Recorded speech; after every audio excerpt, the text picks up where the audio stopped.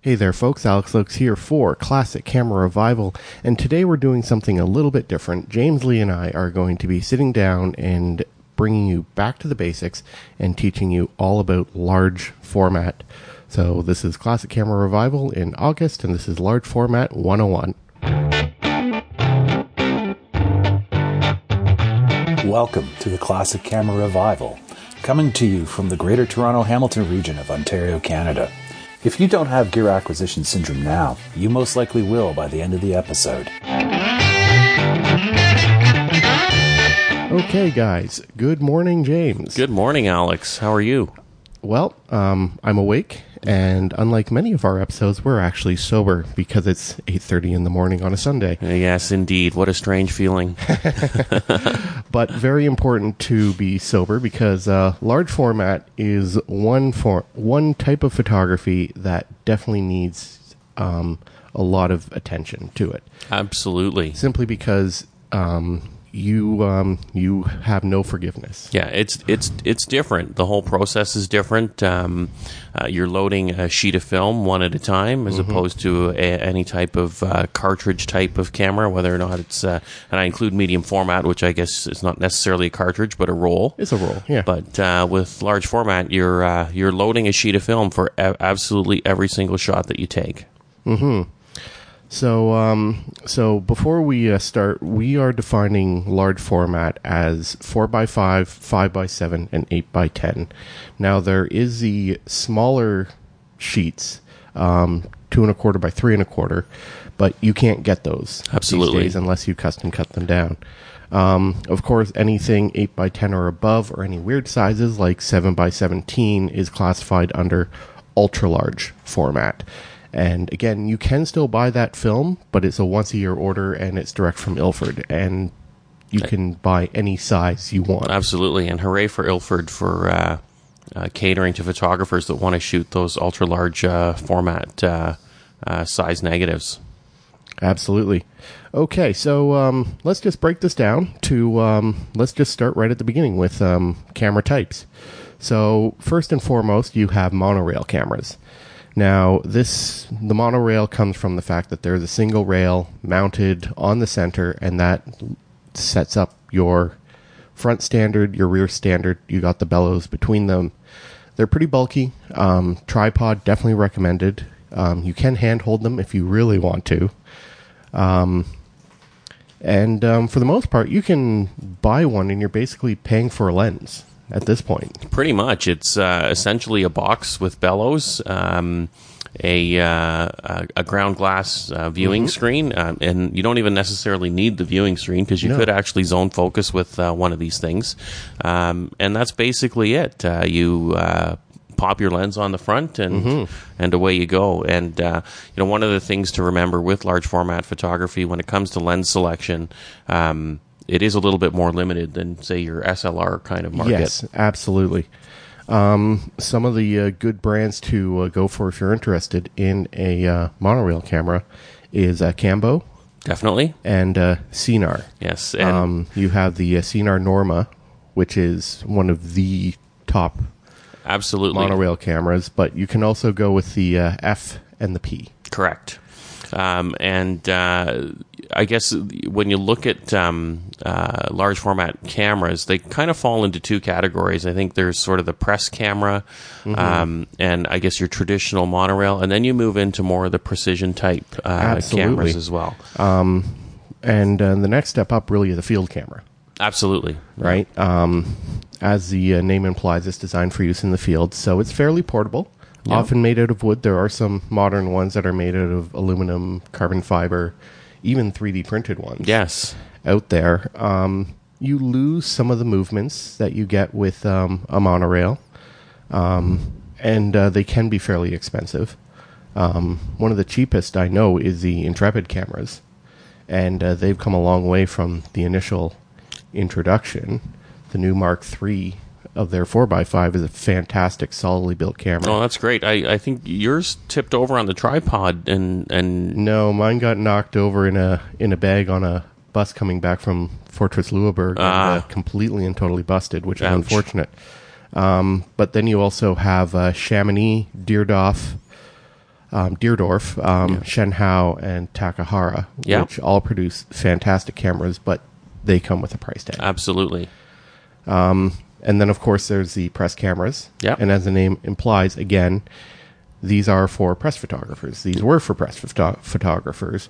Yeah, and you they have- were used, I think, primarily, I would say, in the 40s era. Mm-hmm. And there are a lot of them are still around today. And I guess one of the cool things about some of those cameras, the first lightsaber Absolutely. in Star Wars was constructed out of an old Graflex flash wand. That's right. And if you walk into Burlington Camera and ask for one for that purpose, Joan will kill you. We do not repurpose photography equipment. No. Of course, you have even fewer movements than you do with the field cameras. Now, the Crown Graphic that I use actually has quite a bit of movement with the front standard. I have some level of tilt and shift available in mine. And again, these are very compact. They can be used handheld quite easily. I've shot mine handheld because they often have a rangefinder. Yeah, absolutely. Yeah, and that's one of the things that if you are shopping for or looking to get into the 4x5, I guess, genre of photography, if you are looking for a press camera, one of the things to remember, what the good things about press cameras is they're generally a little bit of a lower cost compared to a precision camera or a really, really expensive or precision monorail. So you can pick them up fairly inexpensively, but one of the things to remember when you are looking at a press style camera is you have no rear standard movements. No. But one thing to note, that isn't necessarily a drawback, at least in my opinion. Exactly. I rarely use the rear movements when I shoot large format. Yeah, absolutely. No, and I love my Crown Graphic. It's big, it's beefy, yet fairly compact at the same time. And again, so you have the Crown Graphic, you have the Speed Graphic, which has a rear shutter, so just something to look out for. And then Burke and James also produced a press camera as well. And then number 4 is the technical cameras. Now, these are, you basically have the movements of a monorail or a field camera in a press camera shell. Yeah. Very precise. Oftentimes, all the movements are geared. These are expensive. They are I have one of them, and I referred to my Linhof as the Leica of large format, and that's I guess a common expression that you'd find in the photography world because they are rather excessively priced. Yep. You can find there's a British maker, MPP, as well. Yes. That are generally a little bit lower cost than Linhofs, but they are rarer. Yeah, especially over here in North America. Absolutely, and they perform just as well. Geared movements, precision movements, absolutely. If you can find one in North America, you're probably gonna. It'll probably be from Canada. Yeah, it'll probably be from Canada because a lot of those were brought over after the war. A lot of Canadian soldiers that were stationed in the UK brought them back with them. We're part of the Canadian Film and Photo Unit. Yeah, absolutely. Yeah, and then of course in Canada we have a lot of British expats as well that have brought things over with them. One of the things to note with a precision camera is that. And I guess with any large format, and I will get into it when we talk about shooting a little bit, but when you first get into it, don't be so excited to exaggerate a lot of those standard movements. You absolutely. don't need to move them very much at all. No. So if you are shopping for a camera, don't worry about a camera that looks like it doesn't move as much. Like we're not moving and tilting front and rear standards, by inches. We're talking, quarter inches, centimeters, things like that. Like nothing crazy. No, absolutely. And of course, we mentioned the lenses. Now, again, there is a lot more limitation to the lenses because the lenses for a large format camera, for the most part, contains both the optics and the shutter itself, because essentially a large format camera is nothing but a box. Everything comes in with the lens, your aperture, etc. Yep. One thing you really need to look at when buying the lens is the image circle that it can project. Absolutely. So you can always use an 8x10 lens on a 4x5, but you can't use a lens designed for 4x5 on an 8x10. Absolutely, yeah. And you also still have to watch out for the lenses that are designed for the 2.25 by 3.25. You won't have the image circle needed to cover that 4x5 sheet of film. Best place to start would be 150 millimeter lens. That's generally the normal range for most 4x5 or large format systems, and they generally run, like, you're not going to find anything wider than a 90 millimeter, and right. Anything longer than a 300 millimeter is going to be prettier. There are some longer lenses out there, but then you're really getting into monorail and needing special bellows. Double bellows or a standard in the middle. All kinds of crazy setups that you can do. A bag bellows if you're going to go any wider than 90. Absolutely, yep. And it's one of those things by its very nature, and I'm talking mostly monorail at this point, are essentially modular camera systems. You can change lens boards, you can change lenses, you can add multiple standards if you are doing some extreme macro and you need to extend bellows, say, more than 2 feet. I've seen some crazy stuff on the internet. I generally don't get into that. It's a lot of work and it's a lot of equipment to carry around, but there are guys that do stuff like that. So absolutely, yeah. So again, I personally prefer the 125 millimeter, so slightly wider than normal. Some good names. Fuji produces absolutely some fantastic glass. Nikon as well. Yeah, I'm a big fan of Nikkor large format glass. I think I have 180. I have one. I think it's 180 millimeter f5.6. And again, when it comes to large format lenses, don't. You don't need fast. No, like 5.6 is a fast lens. Absolutely. And you got to remember the opening may be smaller, but that's all relative to what you're projecting on the film plane of the camera. So. And you're going to be stopping it down anyways. Yeah, absolutely. And we fondly refer to large format as the F64 club. Yep. Because you can shoot at F64, and sometimes you want to, especially because you want to. Landscape. Yeah, and if you're shooting some very detailed landscape shots, and you want essentially the entire frame, corner to corner, to be absolutely sharp, by all means, that's, large format is where you want to be if that's what you're looking for. But again, you got Schneider Kreuznach, which is absolutely. They are still producing glass. So is Fuji. So is Nikon.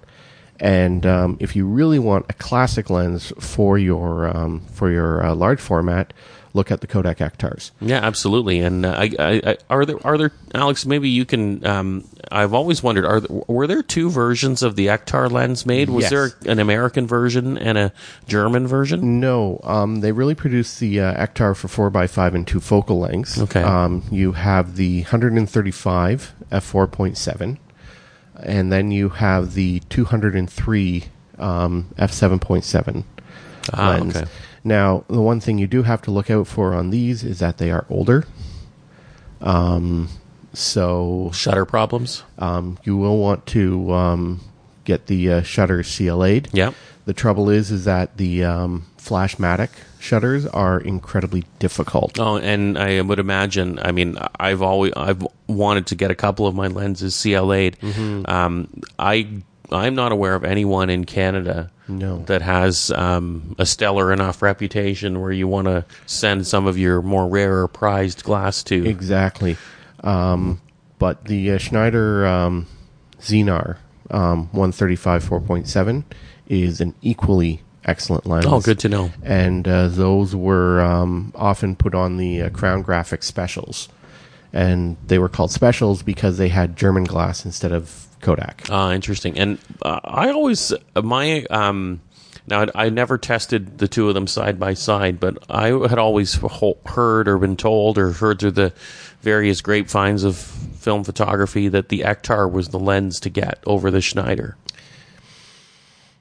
if you're pixel peeping. Okay. Well, yeah, I mean, you can find anything to either settle or continue your argument on the internet, I suppose. So. Exactly. And we here at CCR believe that shoot what you like. Absolutely. And guess what? The only person that matters in equipment choice is the person shooting it. So. Yep. Absolutely. It doesn't matter what everybody else has. It matters what you have. Yep. So now that you've got your kit together, it's time to actually go out and get shooting. Now, a lot of people are going to hate us for saying this, but large format makes you slow down. Yes. It's not necessarily a slower form of photography, No. but from a mindset perspective, you really need to think about what you're doing. Exactly.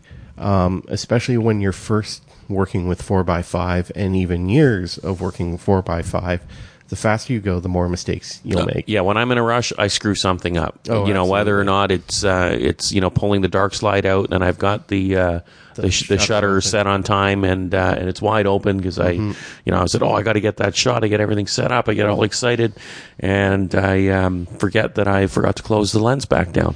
Yeah, I've done that too.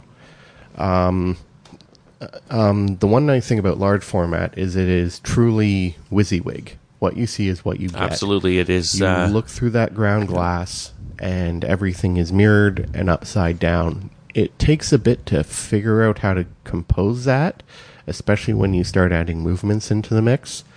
But it just looks gorgeous on the ground glass. Yeah, absolutely. And I think, one of the things that I find helpful is that, and this is, I guess, one of the theories as to why it slows you down, because it takes time to process an image that's inverted and reversed. Yeah. But I do find that helpful because it changes your, like I said earlier, it's a different mindset. So it changes your mindset from, say, typical, SLR or TTL photography, and I'm gonna exclude like TLRs and waist level finders, where it's also reversed, because like this theory would also apply to those cameras. I find it personally that when I have an image that I have to think about and my brain has to process, doing a couple extra steps to kind of figure out, it really helps me with composition, because I'm not, your brain automatically assumes, and everyone has a sense of precognition. Like if you've ever done some of these, stupid games on the internet, and they show you those words with missing characters or characters reversed, your brain is already recognizes what those words are. Exactly. So the same thing can happen to us when we're shooting.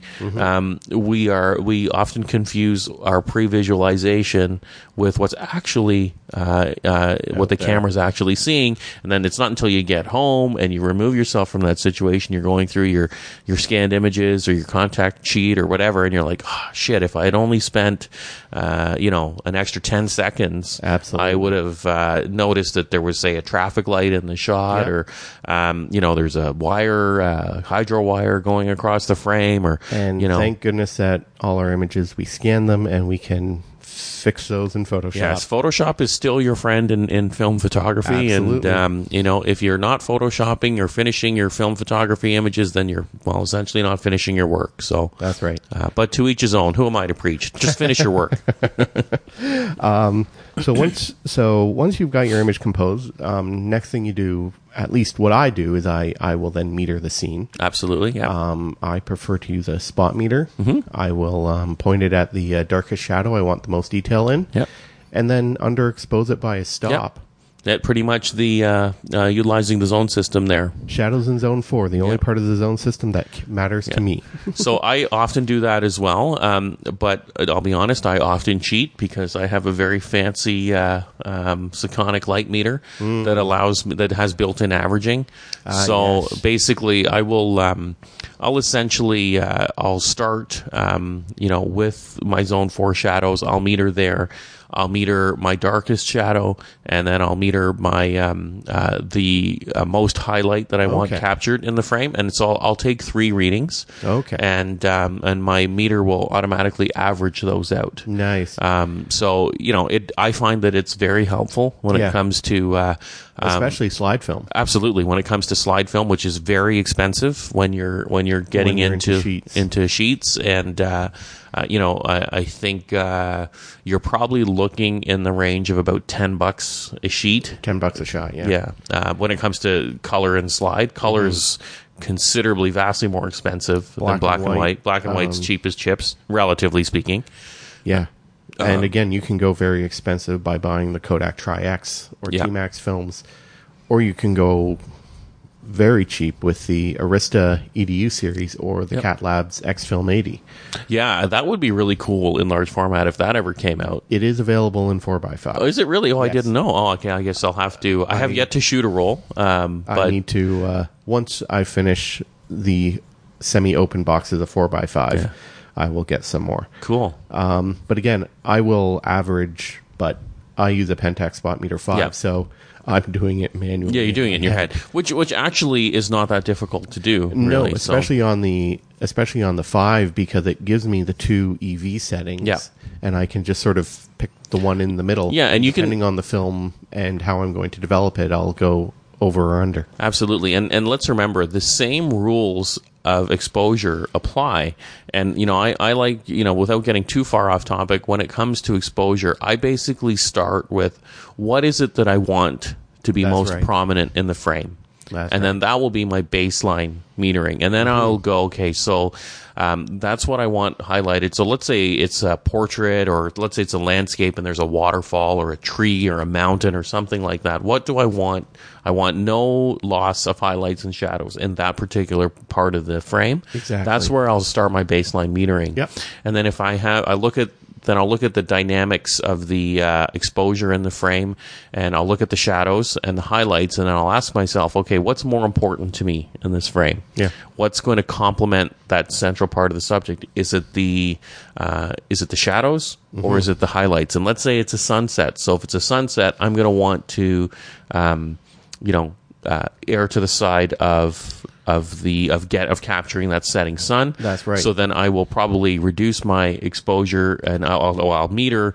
I'll those dark shadows. Yeah, so I want it silhouetted a little bit more, and so then I'll meter off to the upper left or right hand corner of the setting sun, and then that's where I'll set my primary exposure at. And then depending if I want to see a little bit more detail in what would normally be silhouetted, I will make anywhere from 1/2 to 3/4 stop adjustment, either on the under or overexposure side, and I find that works really well. Absolutely.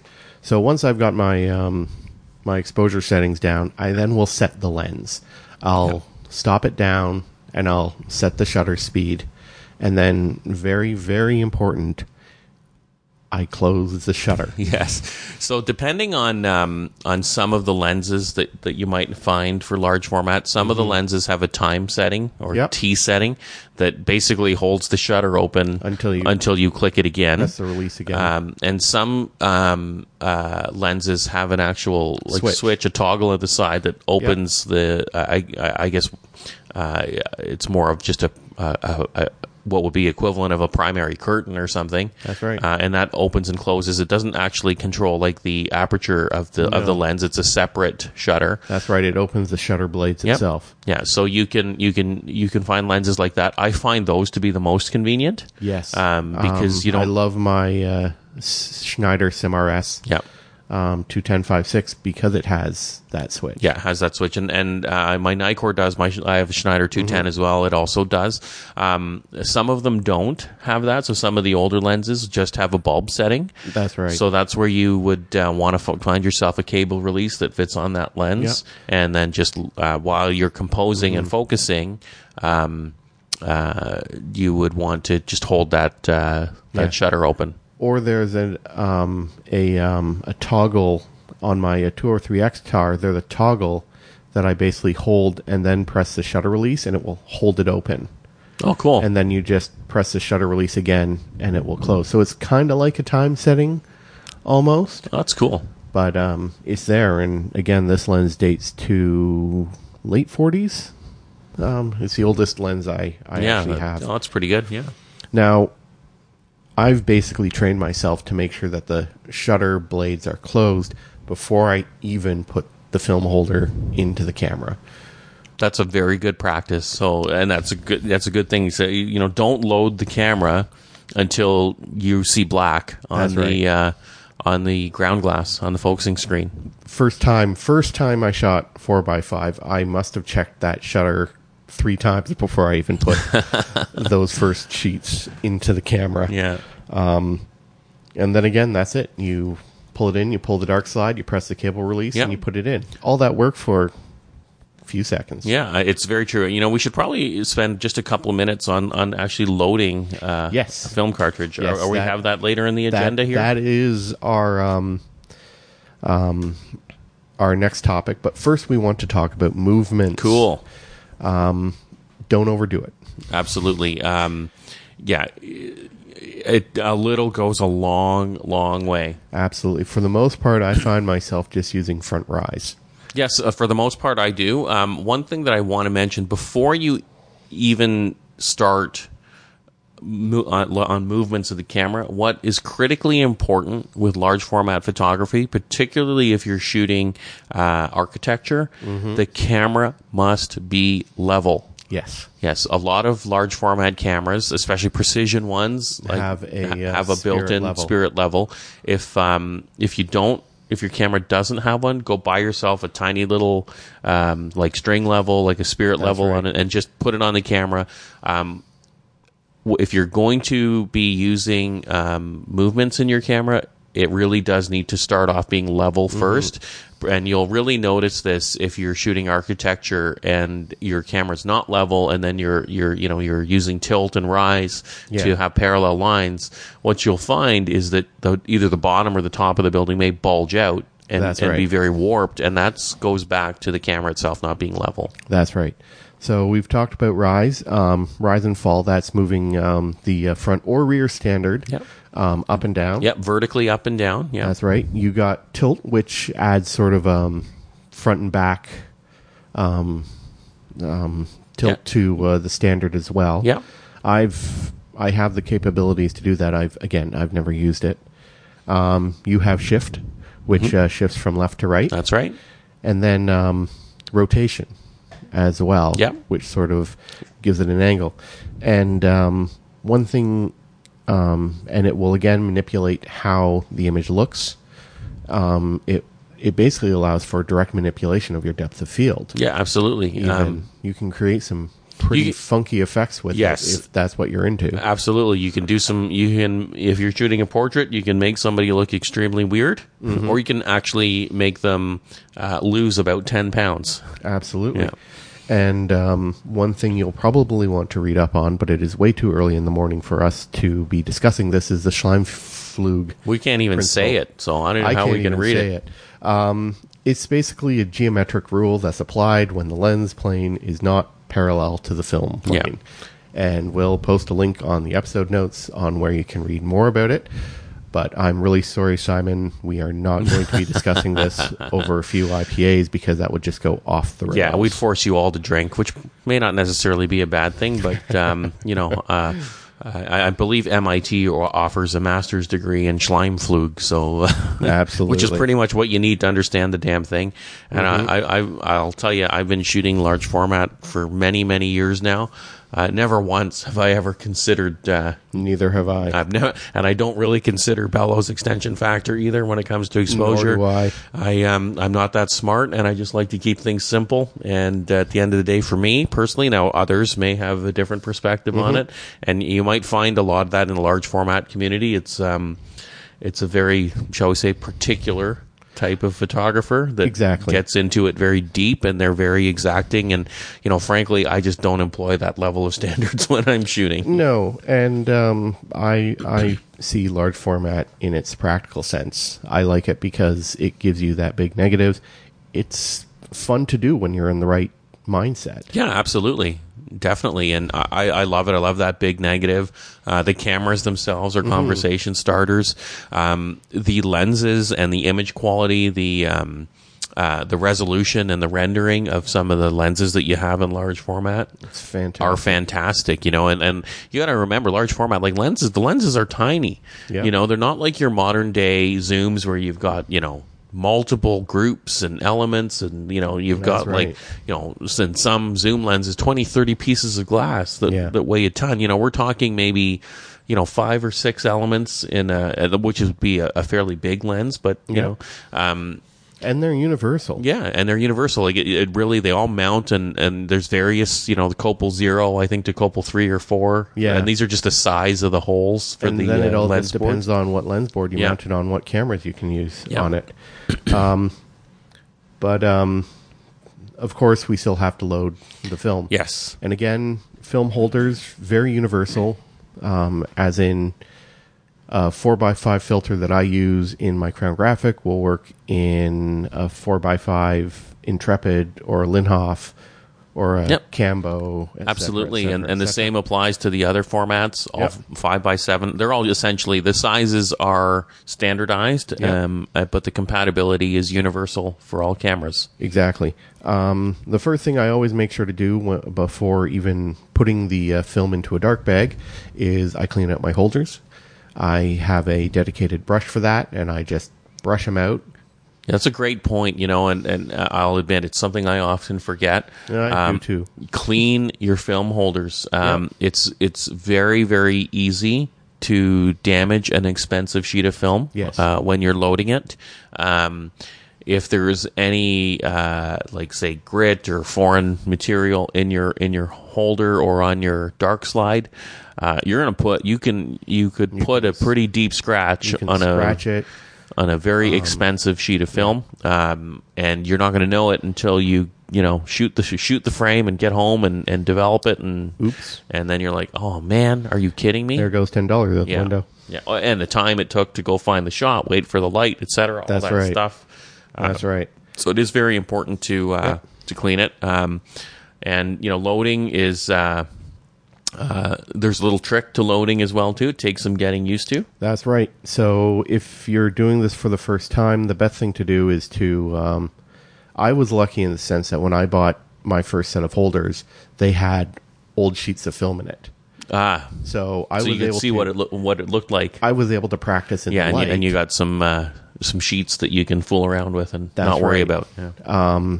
just and then of course you simply close your eyes to pretend that you're in a dark bag, Yeah. because this has to be done in a dark bag, Yes. So- or you will ruin your film. Absolutely. Yeah. It reminds me of, I forgot who posted, a couple guys have posted it, but some Yahoo is taking all the photographic paper out of the boxes and is selling yeah. them on eBay for, I didn't forget the price even, but Yeah. anyway, it's like, yeah, good God. But yeah, it has to be done in dark. It's film, obviously. Yep. Alex mentioned a dark bag. I started with a dark bag when I first got into large format, and what I found was it can be difficult because you know the bag kind of collapses around your hands and stuff like that, and of course you get the infamous film sweat sometimes. Oh, I really don't anymore because I wear gloves. Oh, good. Yeah. So I wear cotton gloves as well too. Nitrile powderless. Okay. I wear the cotton like negative anti-static gloves. Yeah, I find I don't get enough tactile sensation. Okay. So, But what I was going to say with the dark bag, so there's a couple tricks.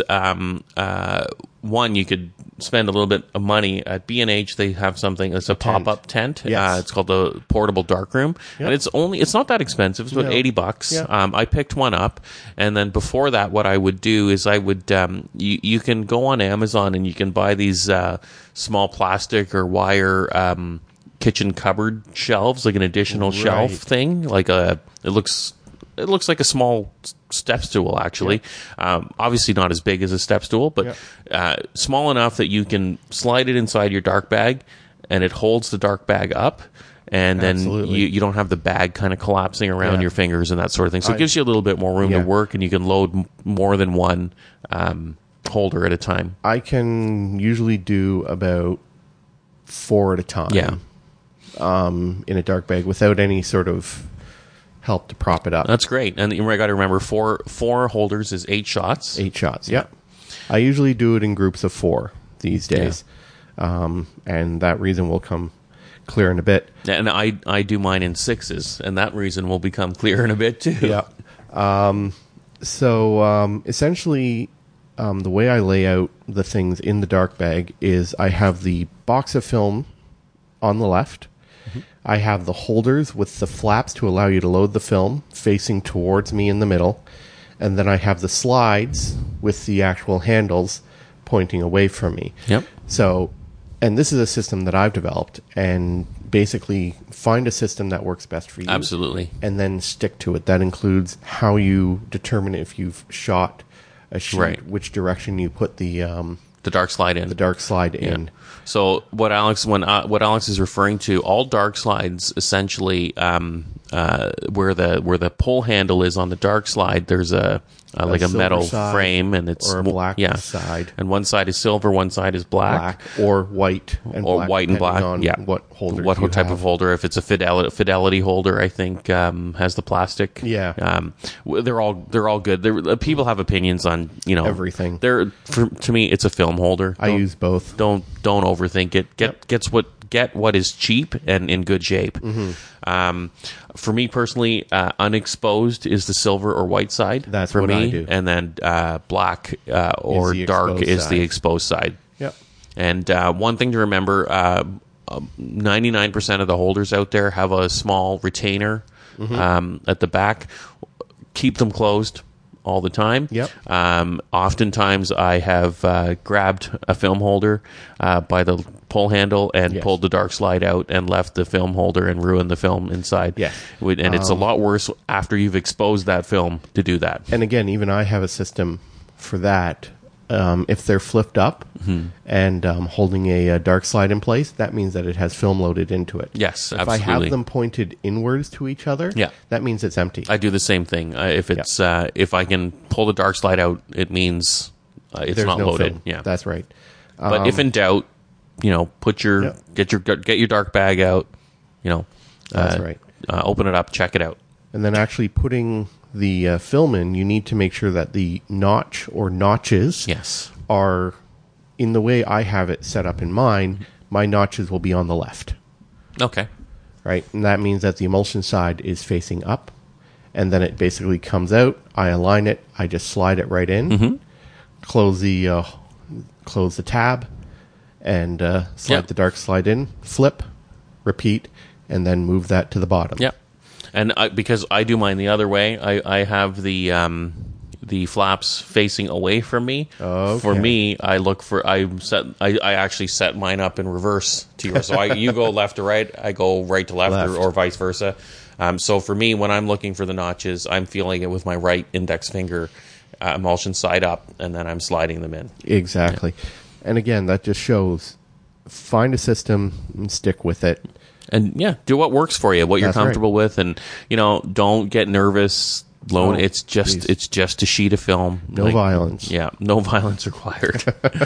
And it's good too. I get these tiny little stickers, little labels from Staples or Office Depot or whatever office supply store you have around you, and I just jot down what film is on there. A lot of the film holders have a memo tab, a little memo tab, but so over the years they get pretty dirty and gross, so you can't read what's on there. What I've actually done is I've assigned numerical designators to all my folders. Oh, cool. All my holders. So 1-1, 1-2, 2-1, 2-2, all the way up. I think I have like 10 holders now. And then I'll jot down, like in a notebook or something, which will include the frame numbers, what film's loaded, etc. The film loaded, and then I also record the shutter speed, the aperture, how and what I rated the film at. Cool. I've been doing this since I started, simply as a learning experience to see what worked, what didn't, and I've just continued.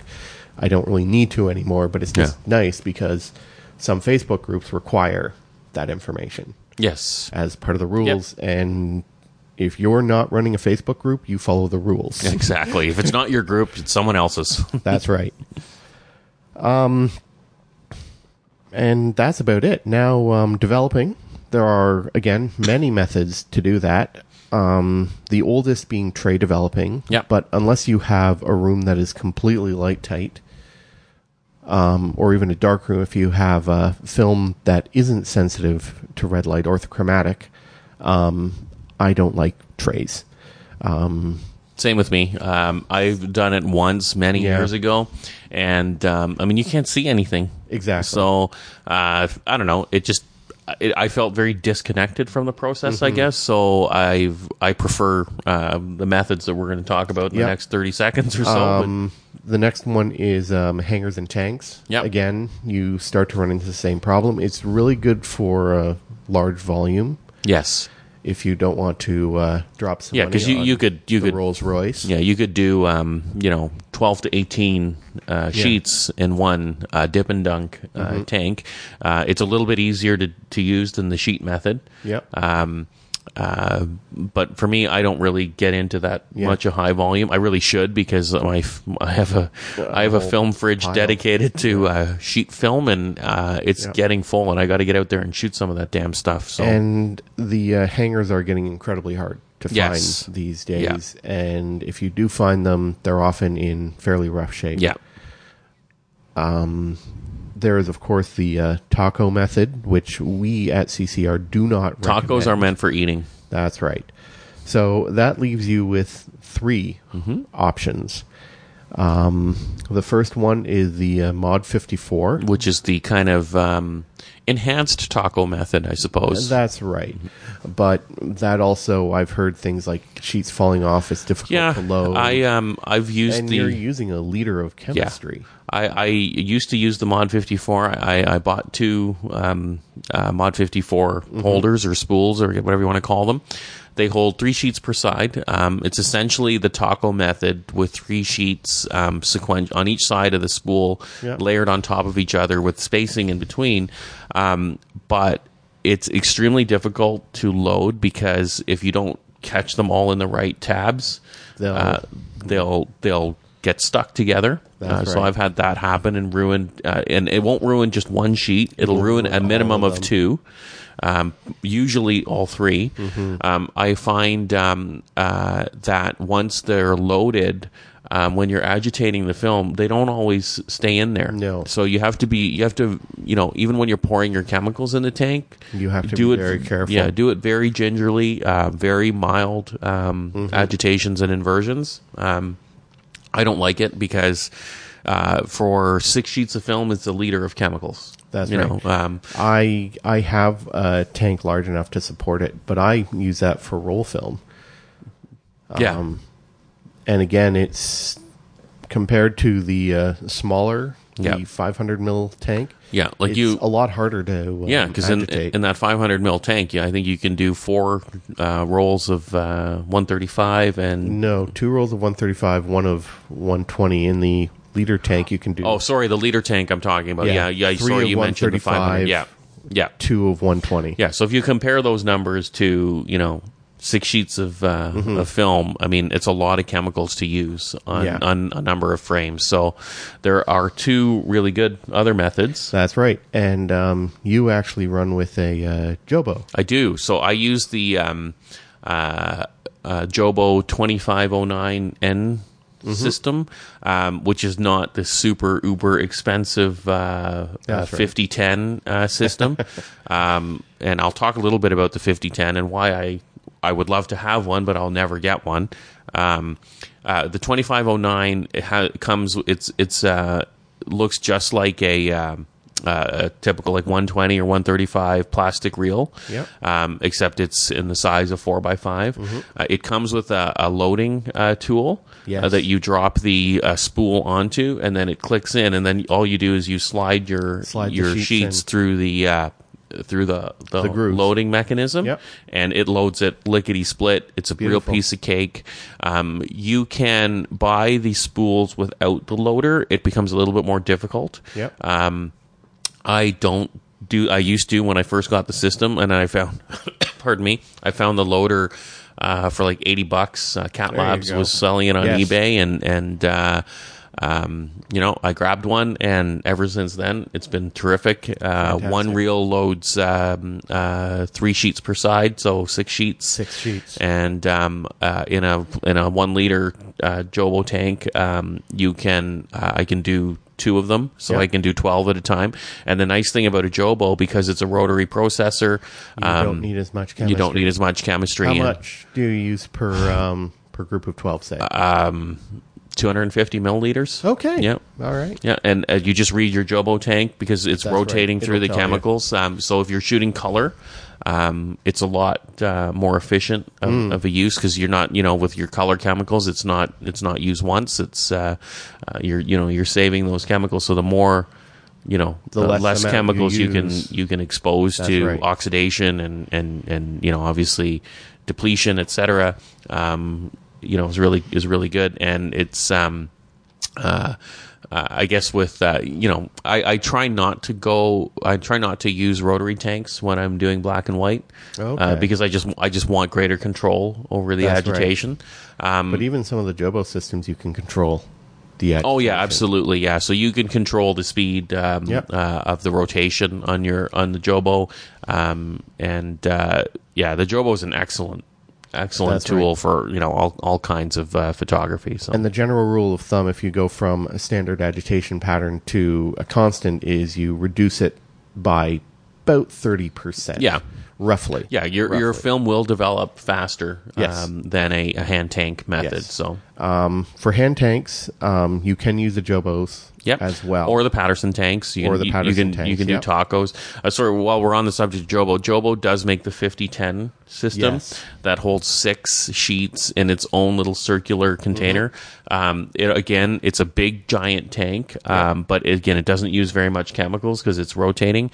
But one of those tanks, you're looking at about $600 Canadian, 400 and change, 500 and change US, and you need to get the air pump or the water pump to pop the top off these things. It's a cool piece of engineering, but I mean it's really just necessary. So counterproductive and cost prohibitive. I mean, hey, if you've got the coin to spend on one, the convenience factor is great, but I mean that I think that's an individual decision for a lot of folks. So exactly, and if you don't want to drop the money on a Jobo system, there is a Poor Man Jobo out there. You can use BTZ print drums. Yep. Or a lot of the Chinese knockoffs on eBay too. In fact, my 2509 reels, because Jobo wants $90 for one of those reels, I bought them from a Chinese vendor on eBay for $20, and it's the exact same reel. Yeah, I use. So Jobo's gonna be mad at me. If I'm doing constant agitation, which really is only one film and shooting style and developing. FP4 at 64 in PyroCat HD. Requires constant agitation. So for that, I just load 2 sheets of 4x5 into this Cibachrome print drum. And then I have a matching rotating base for it, which spins it one way and then spins it the other way. And you know what? It works, and it's a great way if you just want to sit back and relax. But for the most part, I use the SP445. Great little system. Which is a fantastic system. It's why I shoot 4 at a time. And also because the print file sheets come in 4. That's a good point. It just makes my record keeping cleaner. And of course, for me, because I'm using the Jobo system, I generally load a minimum of 3 holders, which is 6 shots, 1 per side, or I'll do 6. And or you can just bring it up and shoot 12 at a time, and then you're good. But and what I also like to do, just to step back to shooting, is I rarely will leave a film holder half used.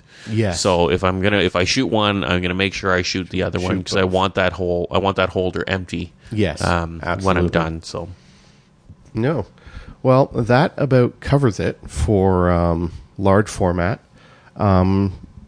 Just to bring it back, absolute basic kit you need a camera, a tripod, a lens, a cable release, an external meter. I do not recommend using your phone for metering for 4x5. I've done it once in a pinch, and I had my shadows, but I completely lost my highlights. Yeah, there's a lot of dynamic range going on in a large format frame, or at least there can be a high potential for that. So the phone is not always going to work. Is not your best bet. You also don't need to spend a lot of money on one. A good solid spot meter would be absolutely your best friend. Yeah. And just learn how to average out shots, and a lot of it you can, I mean, as photography, the science develops into feel through repetition. I think it's very important to shoot a lot. I always like to carry, when I'm shooting monorail in particular, I have a focusing cloth. I use one of those as well. Yeah. Again, you don't have to go expensive with this. I'm using a black bath towel. A towel, a hoodie, whatever you got, a jacket. A Walmart in Sydney, Nova Scotia, because I had just driven... Man... I know it was 12 hours from Oakville to Cornwall. Ugh. No, sorry, Cornwall to Moncton. Yeah. And then Moncton to Sydney when I realized that I left my usual focusing towel at home.